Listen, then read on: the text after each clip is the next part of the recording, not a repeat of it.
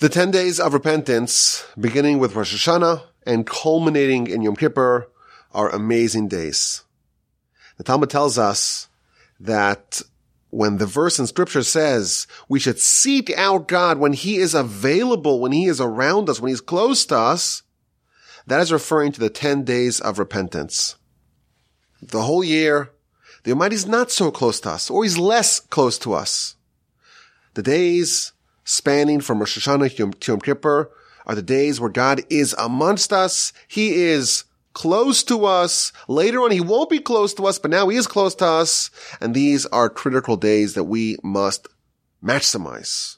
These are days replete with opportunity that we should make the most of. This is the beginning, of course, of the year. And we are going to set the course for the year upcoming. These are the days that we focus on ourselves, where we're holding, get an accounting, zoom out, look at the 50,000 foot view. What are our goals? How are we doing in our journey? What do we need in order to really supercharge our efforts? What are the things that are inhibiting us? And what do we do? What do we strategize to try to sidestep them?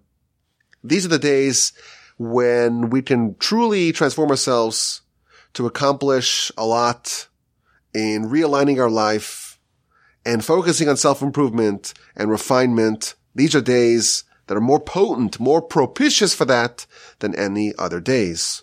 Of course, the 10 days of repentance are bookended by the days of judgment, Rosh Hashanah, and the day of mercy and atonement, Yom Kippur. Rosh Hashanah, the fate is going to be written, inscribed. Yom Kippur, it's going to be sealed. And the continuous thread strung throughout these days, of course, is repentance. Now, in the past, we've spoken about the 7 wonders of repentance. Today, we're going to revisit that subject and add the 8th wonder of repentance. There was a really famous book, The 7 Habits of Highly Effective, I think it's called Highly Effective People. And then it was such a smashing bestseller. So he says, well, actually, there's the 8th habit of highly effective people. So we're going to do the same. There were 7 wonders of repentance. Now we're going to have the 8th wonder. Repentance is, in fact, quite wondrous for many reasons, as we shall see. The Talmud tells us in the book of Pesachim, page 54a, that there are 7 things that were created before the world was created. And it's a very unusual list. It starts off with Torah. And then it talks about repentance, Gan Eden, paradise, Gehenna, purgatory, the throne of God, the holy temple, and the name of Messiah. These 7 things, the Talmud tells us, were all created before the world was created. That's a very unusual list, a very eclectic list, and it's not so clear what is the common denominator. Perhaps we can suggest that these 7 things are all so supernatural and wondrous that they cannot be created once the world has been created. They so thoroughly violate the rules of this world that if the Almighty were to create the world first, with all its limitations and its fixed strictures, once those are set in place, these 7 things cannot be created.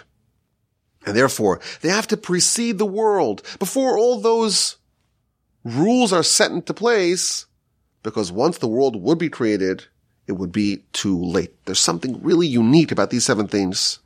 Something so wondrous, so defying of the rules of the world, they had to precede it. And of course, number 2 on this list is repentance. It's so unique. It's so special. It's so supernatural. It's so wondrous. It preceded the world.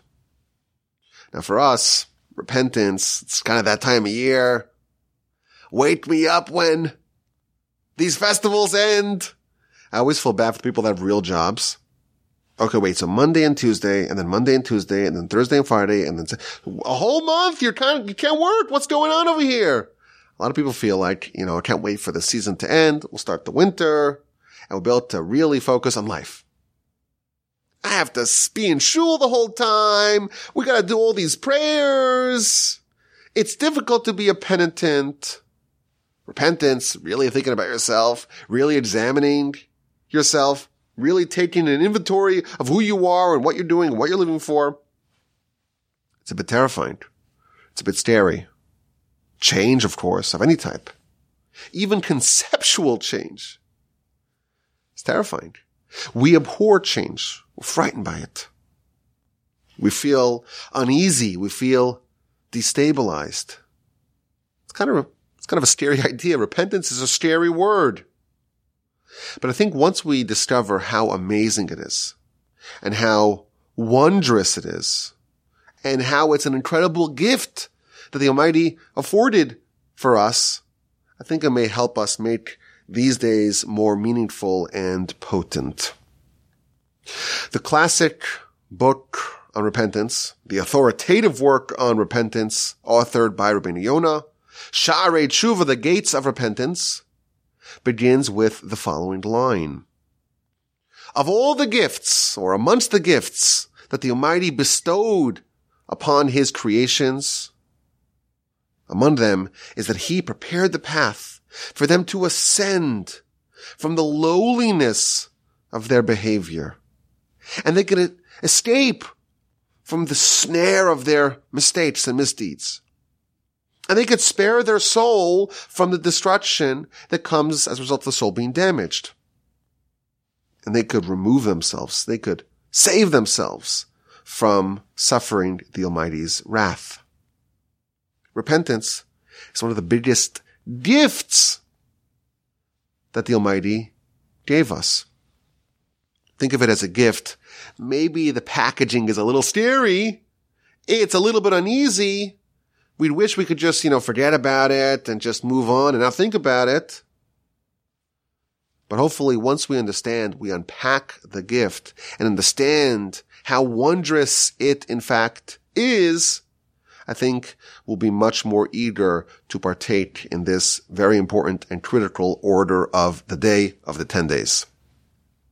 And we're going to focus on the wonder of it, what makes it so unique, why is it so unprecedented that it must precede the world. And we have a list. It's the 8 wonders of repentance. There are 8, maybe there are in fact more. Maybe next year we could do the 9 or the 10 or the 12 wonders of repentance.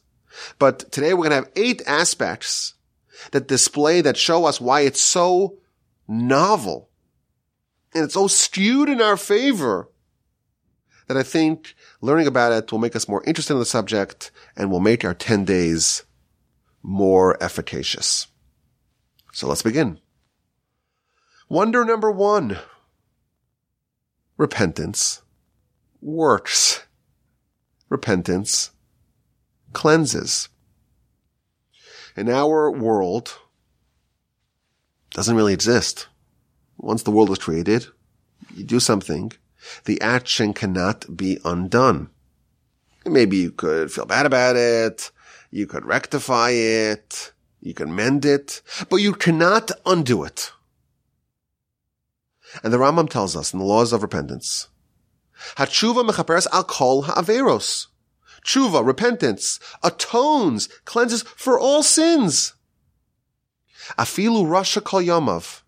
Even someone who was a sinner, a wicked person, their whole lives, every day. Ve'asa tshuva ba'achrona. And they repented at the very end of their lives. Ein maskirim lo shum davar mirisho. When he gets to heaven, and they have an audience with the heavenly tribunal, none of their previous wickedness is going to be mentioned. Tshuva, repentance, cleanses so thoroughly, it removes any remnant, any even scar, so to speak, of the previous misdeed. When we fix, maybe a little bit of the scar lingers. When the Almighty fixes, when the Almighty atones, when He forgives, there is absolutely no baggage. We could be totally cleansed from our previous misdeed. And our commentators explain the mechanism. Repentance allows a person to swap identities, to change identities. When you change, when you follow the rules of repentance, you do it. You are in effect creating a new person. Can you imagine someone does a crime and it's videotaped and you have their fingerprints and you have their justification why they would do it, the means, and the reason why they would do it. And you go to the court and say, well, I got a name change. I'm a different person. I swapped my identity. It would never work in our world. But that, in fact, is what repentance is. We can shed our previous identity and say, listen, it wasn't me that did the crime. It was my doppelganger. I don't know who did that crime. Someone did the crime. It wasn't me. I'm a different person. That's the power. That's the wonder of repentance. Now, the Talmud tells us that if someone sins and says, I'm not worried about this, because I know that Yom Kippur will come around, the 10 days of repentance will come around, then I'll repent and then I'll be cleansed. For such a sin, Yom Kippur doesn't work. And the reason is because it doesn't allow for the mechanism to work. The whole mechanism, this is a different person. If this person is the same person, because when they did the sin, they were thinking about Yom Kippur, I'll just repent then, and now it's Yom Kippur, and they're saying I'll repent now, it's the same person. There's no change. And that's why someone who says, I'm going to sin, and Yom Kippur will cleanse, Yom Kippur won't work for such a person. But for someone that does do repentance, and they do it sincerely, and they genuinely regret what they did, and they commit to never do it again, and they confess, they change their behavior. Such a person, in the eyes of God, is a different person, and therefore has no association with the previous behavior. Now for us, this doesn't seem to be so supernatural, so unprecedented. Because for us, a lot of this is, theoretical, it's abstract. But once we learn that a sin is so real, it's a violation of the will of God. It's a blemish. In the words of our sages, it creates an angel, a prosecutorial angel. It creates a barrier, it creates distance between us and God. And God does not forego violations. Kol ha'omer, HaKadosh Baruch Hu vatrin, whoever says that God says, well, just forget about it, is wrong. To sin is to rebel against God. It's an act of mutiny. Truthfully, every sin should warrant us being executed as treasonous rebels against our Creator. But the Almighty allows us to repent. And if someone repents, it gets cleansed. They've changed their identities. It's a case of mistaken identity. You have the wrong guy. And in fact, the Rambam tells us that there's a custom for a person to literally do a name change, just to reinforce the commitment of becoming a new person. If the rules of our world were in place, repentance would be infeasible. Truthfully, it is quite wondrous. There's a story I heard recently about one of the great heads of the yeshiva, Rosh Yeshivas before the war, Rabbi Baruch Ber Leibowitz. He was someone that was always very fastidious not to make any mistakes. And his father was ill, and he was tending to his father. It's one of the most important mitzvos in the Ten Commandments. You should honor your father and mother. And his father was sick, and he was taking care of him. And he was there all day with his father. And he was extra meticulous and fastidious to take care of every need of his father. And his father passed away. And the great rabbi was beside himself. He felt that he didn't do an adequate job in honoring his father. If you don't honor your father, you're violating one of the most important mitzvahs in the Torah. and he lapsed into deep depression. And everyone tried to say, no, you did more than anyone else. Didn't work. He came to the Chafetz Chaim, and the Chafetz Chaim said, okay, you made a mistake, but you can repent. You can repent. Repentance works. Repentance cleanses. Let's assume they made a mistake. Okay. It's an egregious mistake. Okay. But repentance works. And he repented. And of course we would say, was it really a violation? We don't know. But even if there was, he repented. And that cleanses. And you can move on. Repentance is in fact quite wondrous. Wonder number 2. It works for all people. It works for all sins. The Rambam, in chapter 2 of his great work on Tshuva, on repentance, tells us, repeats the same theme as he did in chapter 1. Even if a person was a sinner their whole life, and they did Tshuva on their deathbed, and they repented on their deathbed, and they died amidst repentance, all their sins are forgiven. And our sages give us some pretty incredible examples of really wretched and wicked people who repented, and whose repentance was accepted. One of them was the king of Judah, Manasseh. Manasseh, he was a son of Chizkiah, Hezekiah. His father was one of the great heroes of Jewish history. And unfortunately, Manasseh, Chizkiah's successor, was an idol worshiper. And he worshipped all the idols. And he did all manner of sin. In the words of the Midrash, there was no despicable deed that he did not do.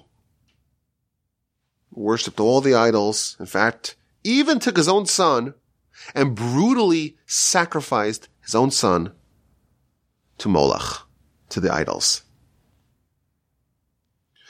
And one time he was taken captive. The Assyrians conquered Manasseh, and they brought him to Babylon, and they were torturing him, and they were roasting him on an open fire. And Manasseh began to call out to all his gods, all his idols, and no one came to his aid in his time of need. And then he remembered a faint memory of what his father told him when he was little. A verse in scripture, when things are difficult for you, and you're being pummeled by your enemies, V'shavta ad Hashem Elokecha, you should return to Hashem your God. His idols are not helping him. Maybe I should call out to the God of my forefathers. And you know what? If God answers me, great. If not, then I know that he's the same as all my other deities. So Manasseh began to call out to God.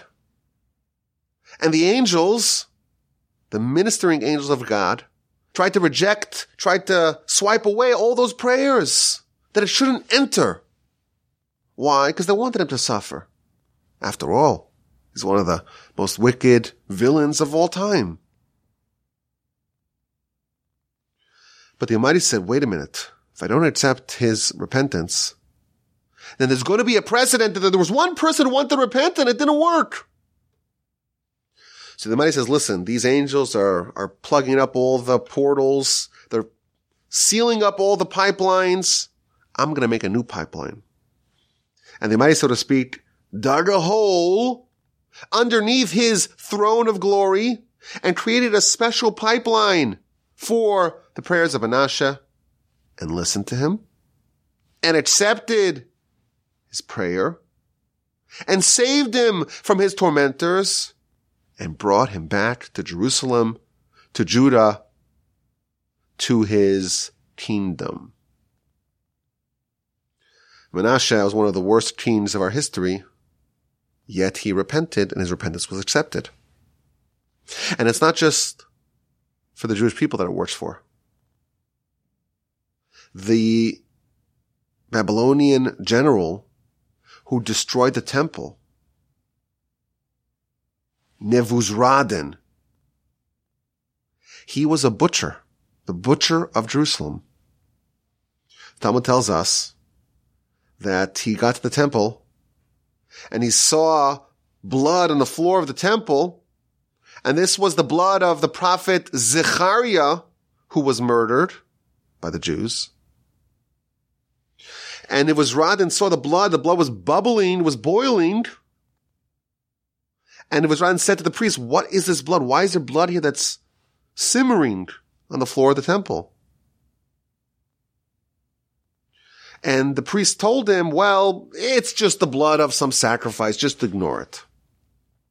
But he didn't believe them. He says, "Okay, let's bring some animals. Let's compare the bloods." They brought some sacrifices and the blood, it wasn't the same blood. And then he threatened them. He says, "Tell me where this blood comes from. If not, I'm going to flay you." And they told him, "This is the blood of a prophet and a priest, Zechariah. And he was prophesying to the Jewish people that Jerusalem will be destroyed." And the people didn't want to hear that, so they killed him. And nothing that we could do to make this blood stop bubbling. It's been hundreds of years. So Nebuzaradan said, "I will make it stop bubbling." And he began to slaughter Jews by numbers never seen before. He slaughtered sages and young babies and priests, Kohanim. The blood did not stop bubbling. Talmud says, and this number is actually confirmed by the other sources, he killed almost 1 million people. Until finally he said, Zechariah, he just talked to the deceased prophet. "Do you want me to kill everyone? What do you want?" And right away the blood stopped bubbling. And then Nebuzaradan said, "Wait a minute. Think about how much destruction was brought for the murder of one person. Look what I just did. I killed almost 1 million people. What will be with me?" And he repented. And he abandoned his army. And he, in fact, converted. Even the butcher of Jerusalem, his repentance could be accepted. And Naaman, his repentance was accepted. No matter how far someone may be, no matter how vile their behavior may be, so long as someone is alive, repentance is still feasible. Now the truth is, if someone is a real terrible sinner, they'll have to do a lot of that process on their own. The Almighty won't aid them in their quest for repentance, but repentance is open for all. And if someone says, "Well, I'm not a worthy candidate," trust me, you are. Repentance works for all sins, for all people. No matter how far you may have strayed, no matter what your previous life may have been like, repentance is still possible. Now, it's important to note, just for the sake of accuracy, there are some sins that we cannot completely repent for in this world. So God forbid, if someone murdered someone, there's no way for them to undo that because they can't bring the person back to life. So there are some sins that are such a corruption that cannot be straightened out. But for the most part, all repentance, certainly for sins against God, sins against other people is a different subject. For sins against God, repentance is still possible. Wonder number 2. Wonder number 3 is that it's not all or nothing. You don't have to finish your paperwork on your new identity to garner the benefits. Full repentance is comprised of 4 parts. You have to stop what you're doing. Number 1. You have to regret what you did. Number 2. You have to commit to never do it again. Number 3. And finally, there is confession. There is vidui. That is complete repentance. Here's wonder number 3. If someone has a fluttering sensation of repentance, they're not doing the whole cumbersome 4 steps of stopping the transgression and regretting it and committing to never do it again and confessing. They just have a feeling. I feel bad what I did.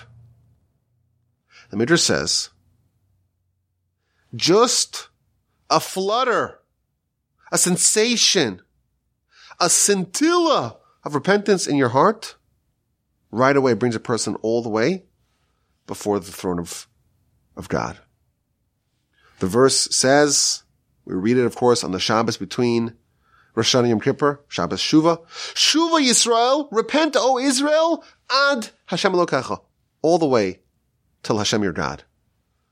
The smallest movement of repentance right away ushers a person into the audience of God.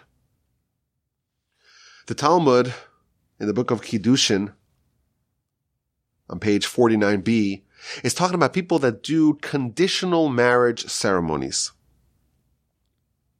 So someone says, listen, I want to marry you, but I want to make a condition. Our marriage is valid on condition that I am a mighty person. I'm strong. I'm mighty.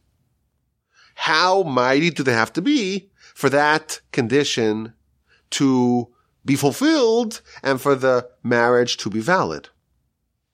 So they don't have to be as mighty as Avner, as Abner, or as Yoav, Joab. Rather, they have to be strong enough that their friends are a little bit scared of them.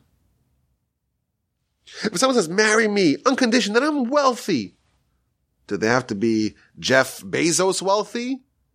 Do they have to be Rabbi Elazar ben Charsim wealthy? Like Rabbi Elazar ben Azariah wealthy? Or they have to be wealthy enough that people respect them. People in their neighborhood respect them because, after all, they're well-to-do. Talmud says, if someone says, marry me on condition that I am righteous, is that marriage valid? And this person, look at them. They're a sinner. They're wicked. The Talmud says this marriage is valid. Why? Because even if they're wicked, even if they're a sinner, perhaps they had a fluttering feeling of repentance in their heart. One small thought of repentance, not the whole cumbersome 4 steps, that is enough to effectuate a person being transformed from being a wicked person into being a tzaddik. You know, we have other mitzvahs that are comprised of 4 parts. You have the tzitzis, for example. Or tefillin, the tefillin on the head, 4 compartments, each one with its own scroll. The tzitzis, 4 corners, each corner has the tzitzis, the strings. Let's say someone only has a 3-cornered tzitzis, or 3 compartments on their tefillin. They haven't fulfilled 75% of the mitzvah. They have 0% of the mitzvah. Because it's got to be 4 corners, it's got to be 4 compartments, you do 3, it's nothing. Repentance is not like that. If someone says, you know what, I regret what I did, but they haven't stopped it, they haven't committed to never do it again, they haven't repented, nevertheless, they have a little bit of repentance. Each one of these 4 on their own is its own element of repentance, and it works. And that's pretty wondrous. It's not all or nothing. You know, the symbol of repentance is the shofar. And the unique characteristic of the shofar is that, there are openings on either side, but in one opening, it's really tiny. And then the sound, the vibrations travel through the shofar. And then once they exit the shofar, it's actually quite wide. That's the symbolism of repentance. Someone invests a little bit. They take a small step. They do one of the little things of repentance. What emerges is actually quite broad. We take a small step. We take a small first step. What that actually impacts is quite expansive. If you could just get the blast through the small part of the shofar, just the beginning, the sound will emerge on the broad end. That small input would result in a wonderful and deep and intimate connection with the Almighty and restoration of this relationship. Every little bit counts. Wonder number 3. Wonder number 4 is that repentance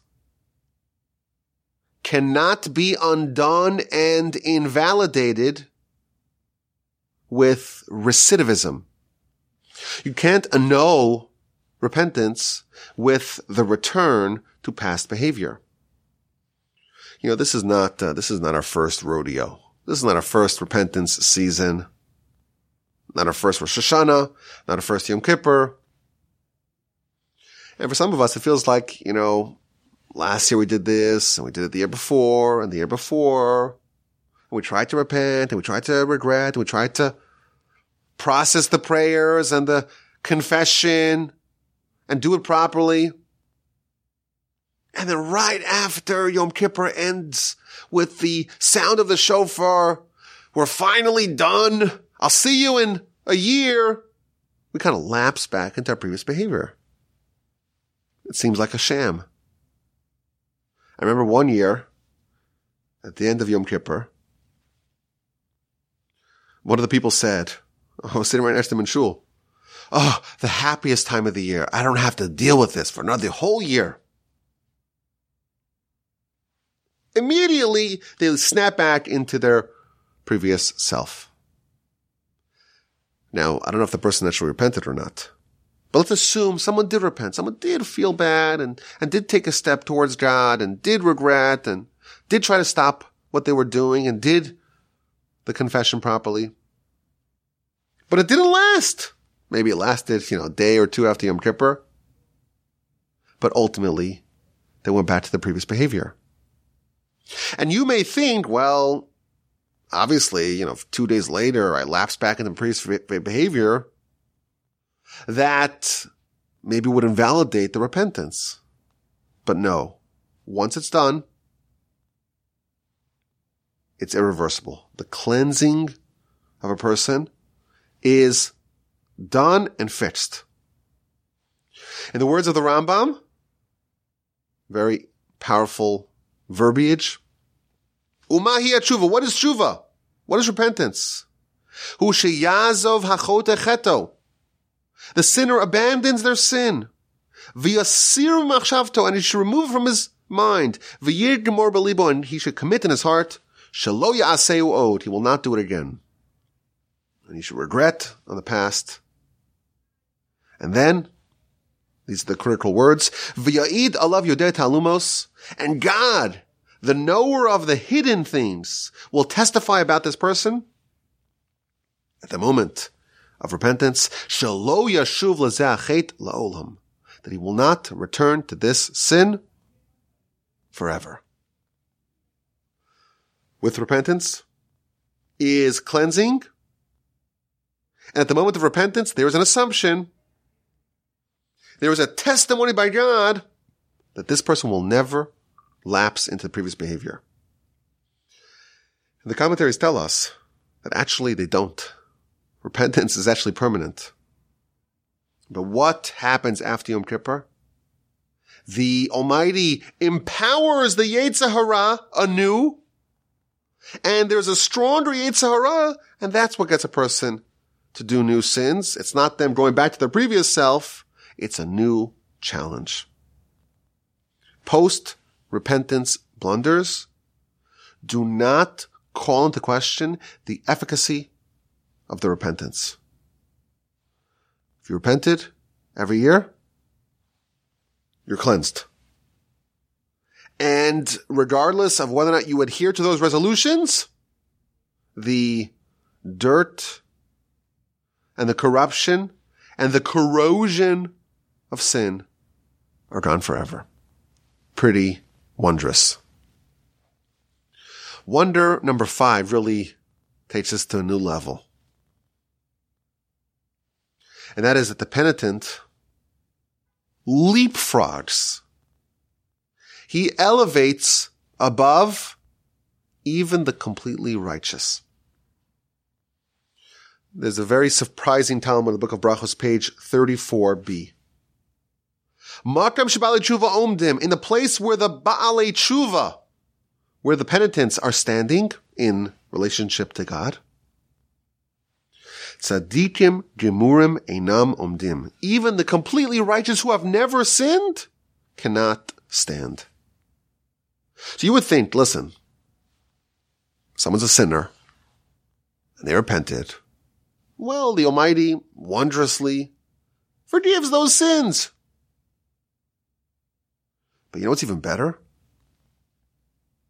Someone who never sinned to begin with. They never damaged their relationship with God. They never distanced themselves from God. They never created barriers between them and God. They're even better. That's what we would all have guessed. But no, the place where the Baalei Tshuva, the penitents, stand, even the completely righteous who have never sinned cannot stand. Again, back to the words of the Rambam. This is from chapter 7, halacha number 4. Ve'al yadam adam Baal Tshuva, a person who's a Baal Tshuva, who's a penitent, he should not think that he is distant from the levels of the tzaddikim, of the righteous, because of their sins or due to their sins and iniquities that they have done. Ein hadavar kein, the matter is not so. Ela ahuv, they are beloved and cherished before God as if they never sinned at all. Moreover, their reward is even greater because they have tasted the taste of sin and have departed from it and have conquered their Yetzer Hara. And it quotes the Talmud, Makam sheba'alei tshuva omdim, in the place where the Baalei Tshuva stand, ein tzadikim gemurim yecholum la'amod bo. Even the complete tzadikim cannot stand there. The Talmud tells us that on Rosh Hashanah, the Almighty opens 3 books. One book is for the completely wicked. A second book is for the completely righteous. And the third book,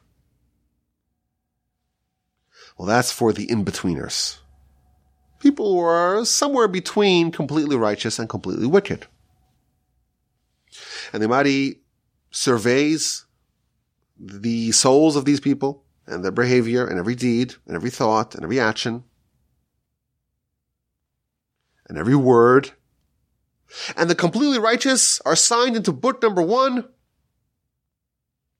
right away for life. And the completely wicked are signed right away for death. And the in-betweeners, well, they're put in book number 3. We wait to see what happens through Yom Kippur. If they are meritorious, they get life. If they are not meritorious, they get death. That's the Talmud, the book of Rosh Hashanah, page 16b. And the question has been raised. You have 3 books, but really 2 should suffice. There's some extra books. Unnecessary paperwork. You have the righteous and the wicked. And then the in-betweeners, we have to determine which book they're going to end up in. So why is there a 3rd book for the in-betweeners? Just do 2 books for the righteous and for the wicked, and we'll decide, when we know the answer, where the in-betweeners end up in this book or in that book. And the Hasidic masters say something very powerful. In the place where the Baalei Tshuva, where the penitents stand, the completely righteous cannot stand. And therefore, if someone is an in-betweener, they're partially righteous, partially wicked. But then they repent. They don't belong in the same book as the completely righteous. They don't stand in the same place. Because the penitents are in fact loftier than the completely righteous. They are in a class of their own, and it will be improper to place them in the same book. That's how powerful repentance is. It actually takes a person not just back to square one, but they leapfrog the completely righteous. Back to the Rambam. Chapter 7, halacha number 6. Gedola tshuva, great is tshuva, repentance. It brings a person close to the divine presence. If a person returns and repents, they will cleave to God. It takes those that are distant from God and bring them closer to God. Yesterday, prior to repentance, the sinner was despised by God, was disdained, was an abomination before God. But now, post-repentance, he's beloved. He's cherished. He's close. He is a friend of God. And this goes even further.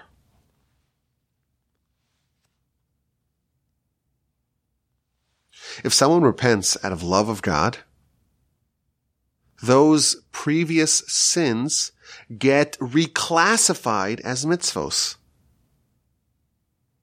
And this might be the mechanism for how someone who repents actually leapfrogs the completely righteous.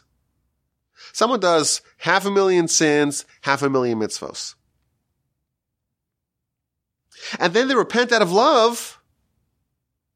Well, now all those sins get added to the 500,000 mitzvos, and they're a mitzvah millionaire. The repentance actually reclassifies those sins as mitzvos. The Kabbalists tell us that a penitent in Hebrew is called a Baal Tshuva. Baal means husband. Husband of Tshuva. It's kind of an unusual name. The Kabbalists explain is that there's actually some progeny that's created here.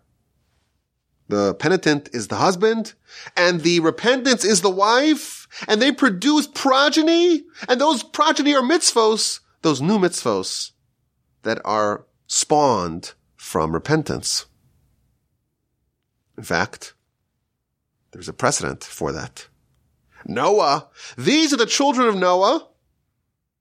Chapter 6, verse 9 of Genesis. Noah was righteous.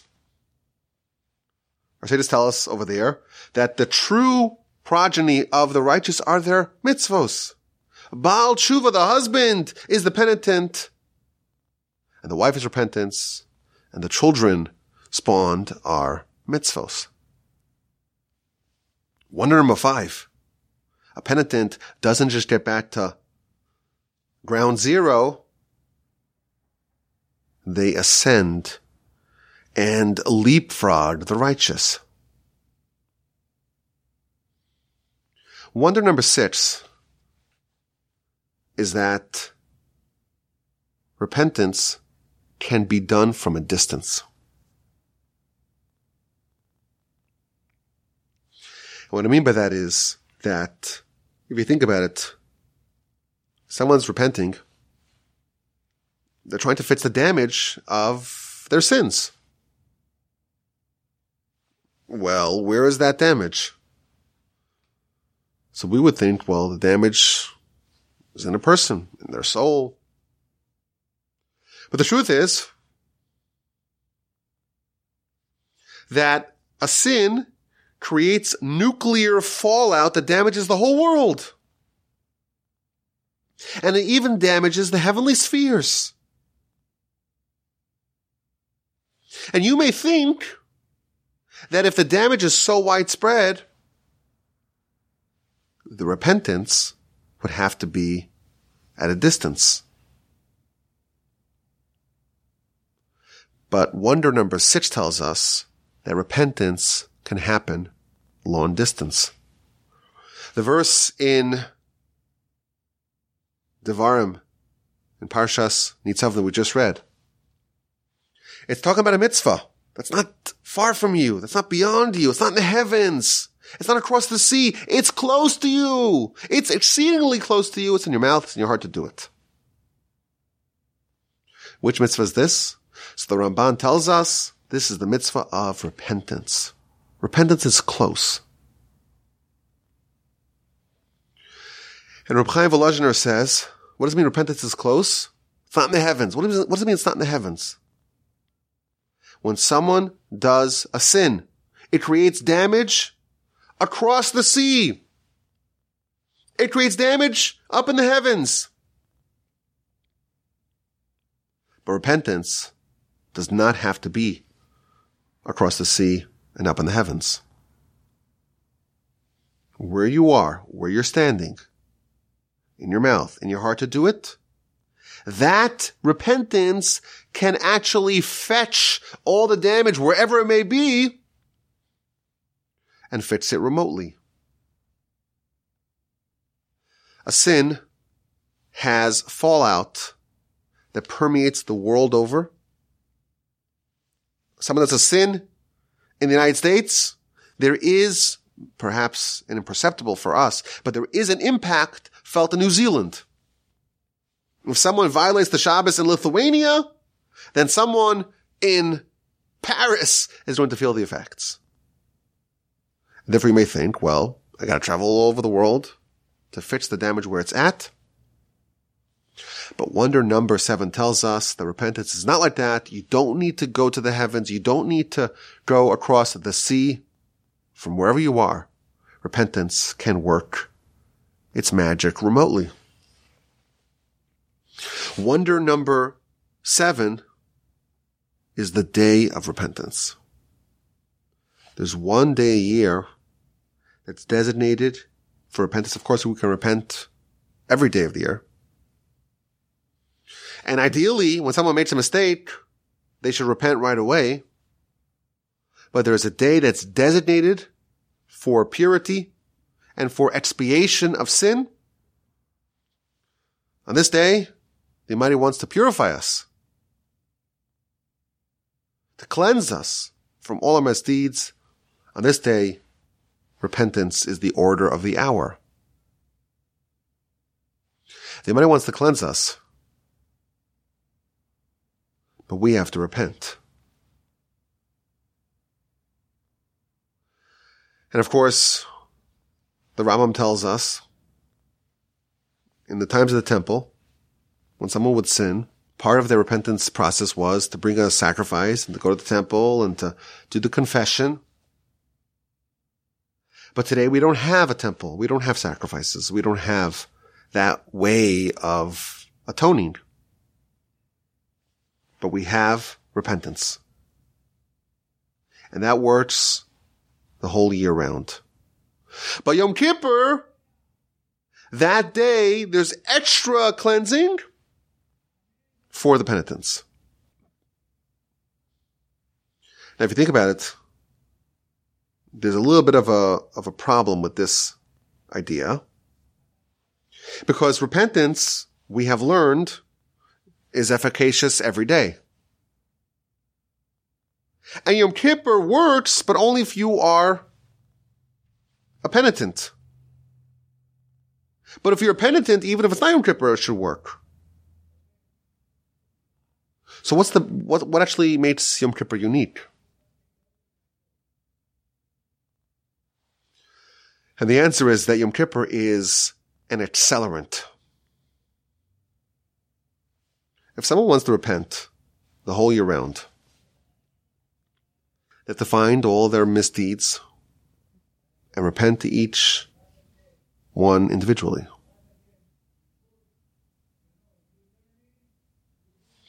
What happens in Yom Kippur? Yom Kippur is the day where a small bit of repentance in one area can actually permeate and spread to every other area that we need. If you think about it, if we're honest to really assess our character and to really figure out where we're holding and to really evaluate the state of our soul and really consider where we are in our national and individual mission of trying to bring God into the world and allow God to rule over us. Where are we? If we're honest, we'll say there's a ton of areas that we need to work on, that we need to fix.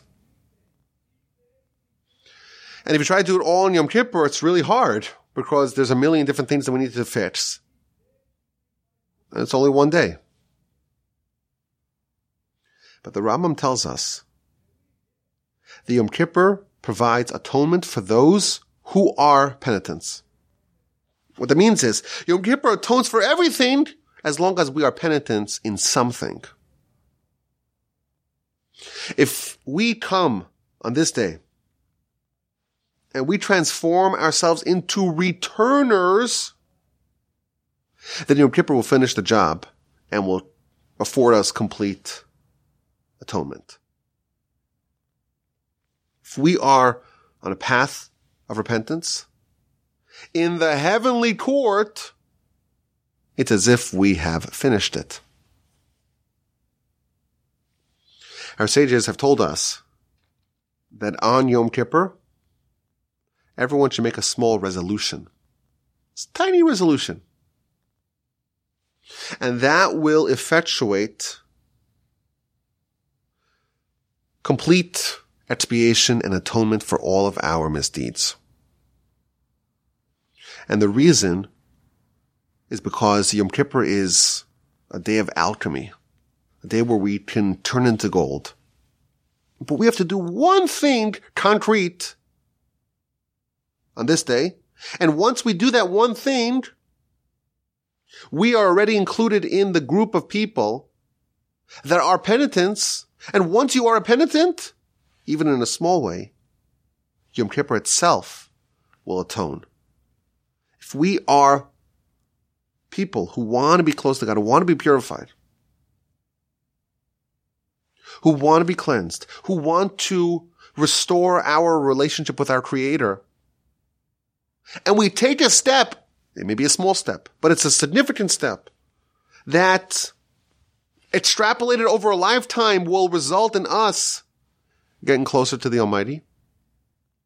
Once we are a returner, Yom Kippur will work its magic. And that's wonder number 7. And finally, the 8th wonder.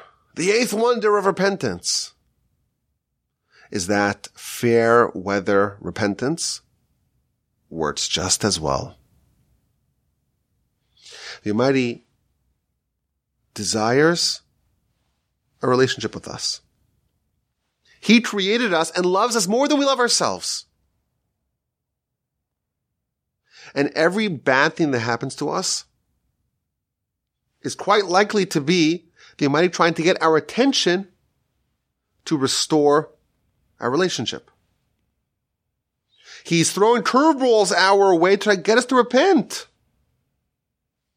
And we don't want those bad things to happen to us. So we listen and we try to repent. That repentance may be maligned as insincere.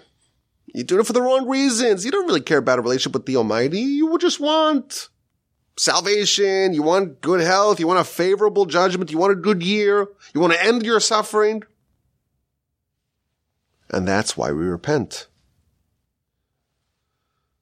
And maybe if this was another human at the other side of this transaction, They would say, well, you're Johnny come lately. This is not sincere. You're doing this for the wrong reasons. But even though we're doing it for the wrong reasons, the Almighty accedes.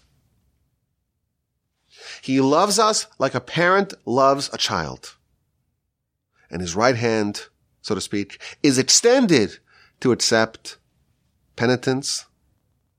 And if we take one step, one small step, he will eagerly reach out to embrace us.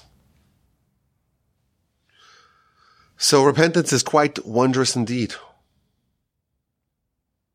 Wonder number one, repentance cleanses us from sin. And what emerges is a brand new person, someone that is not associated at all with the previous misdeed. And wonder number two tells us that no matter how far, how egregious we may be, repentance works.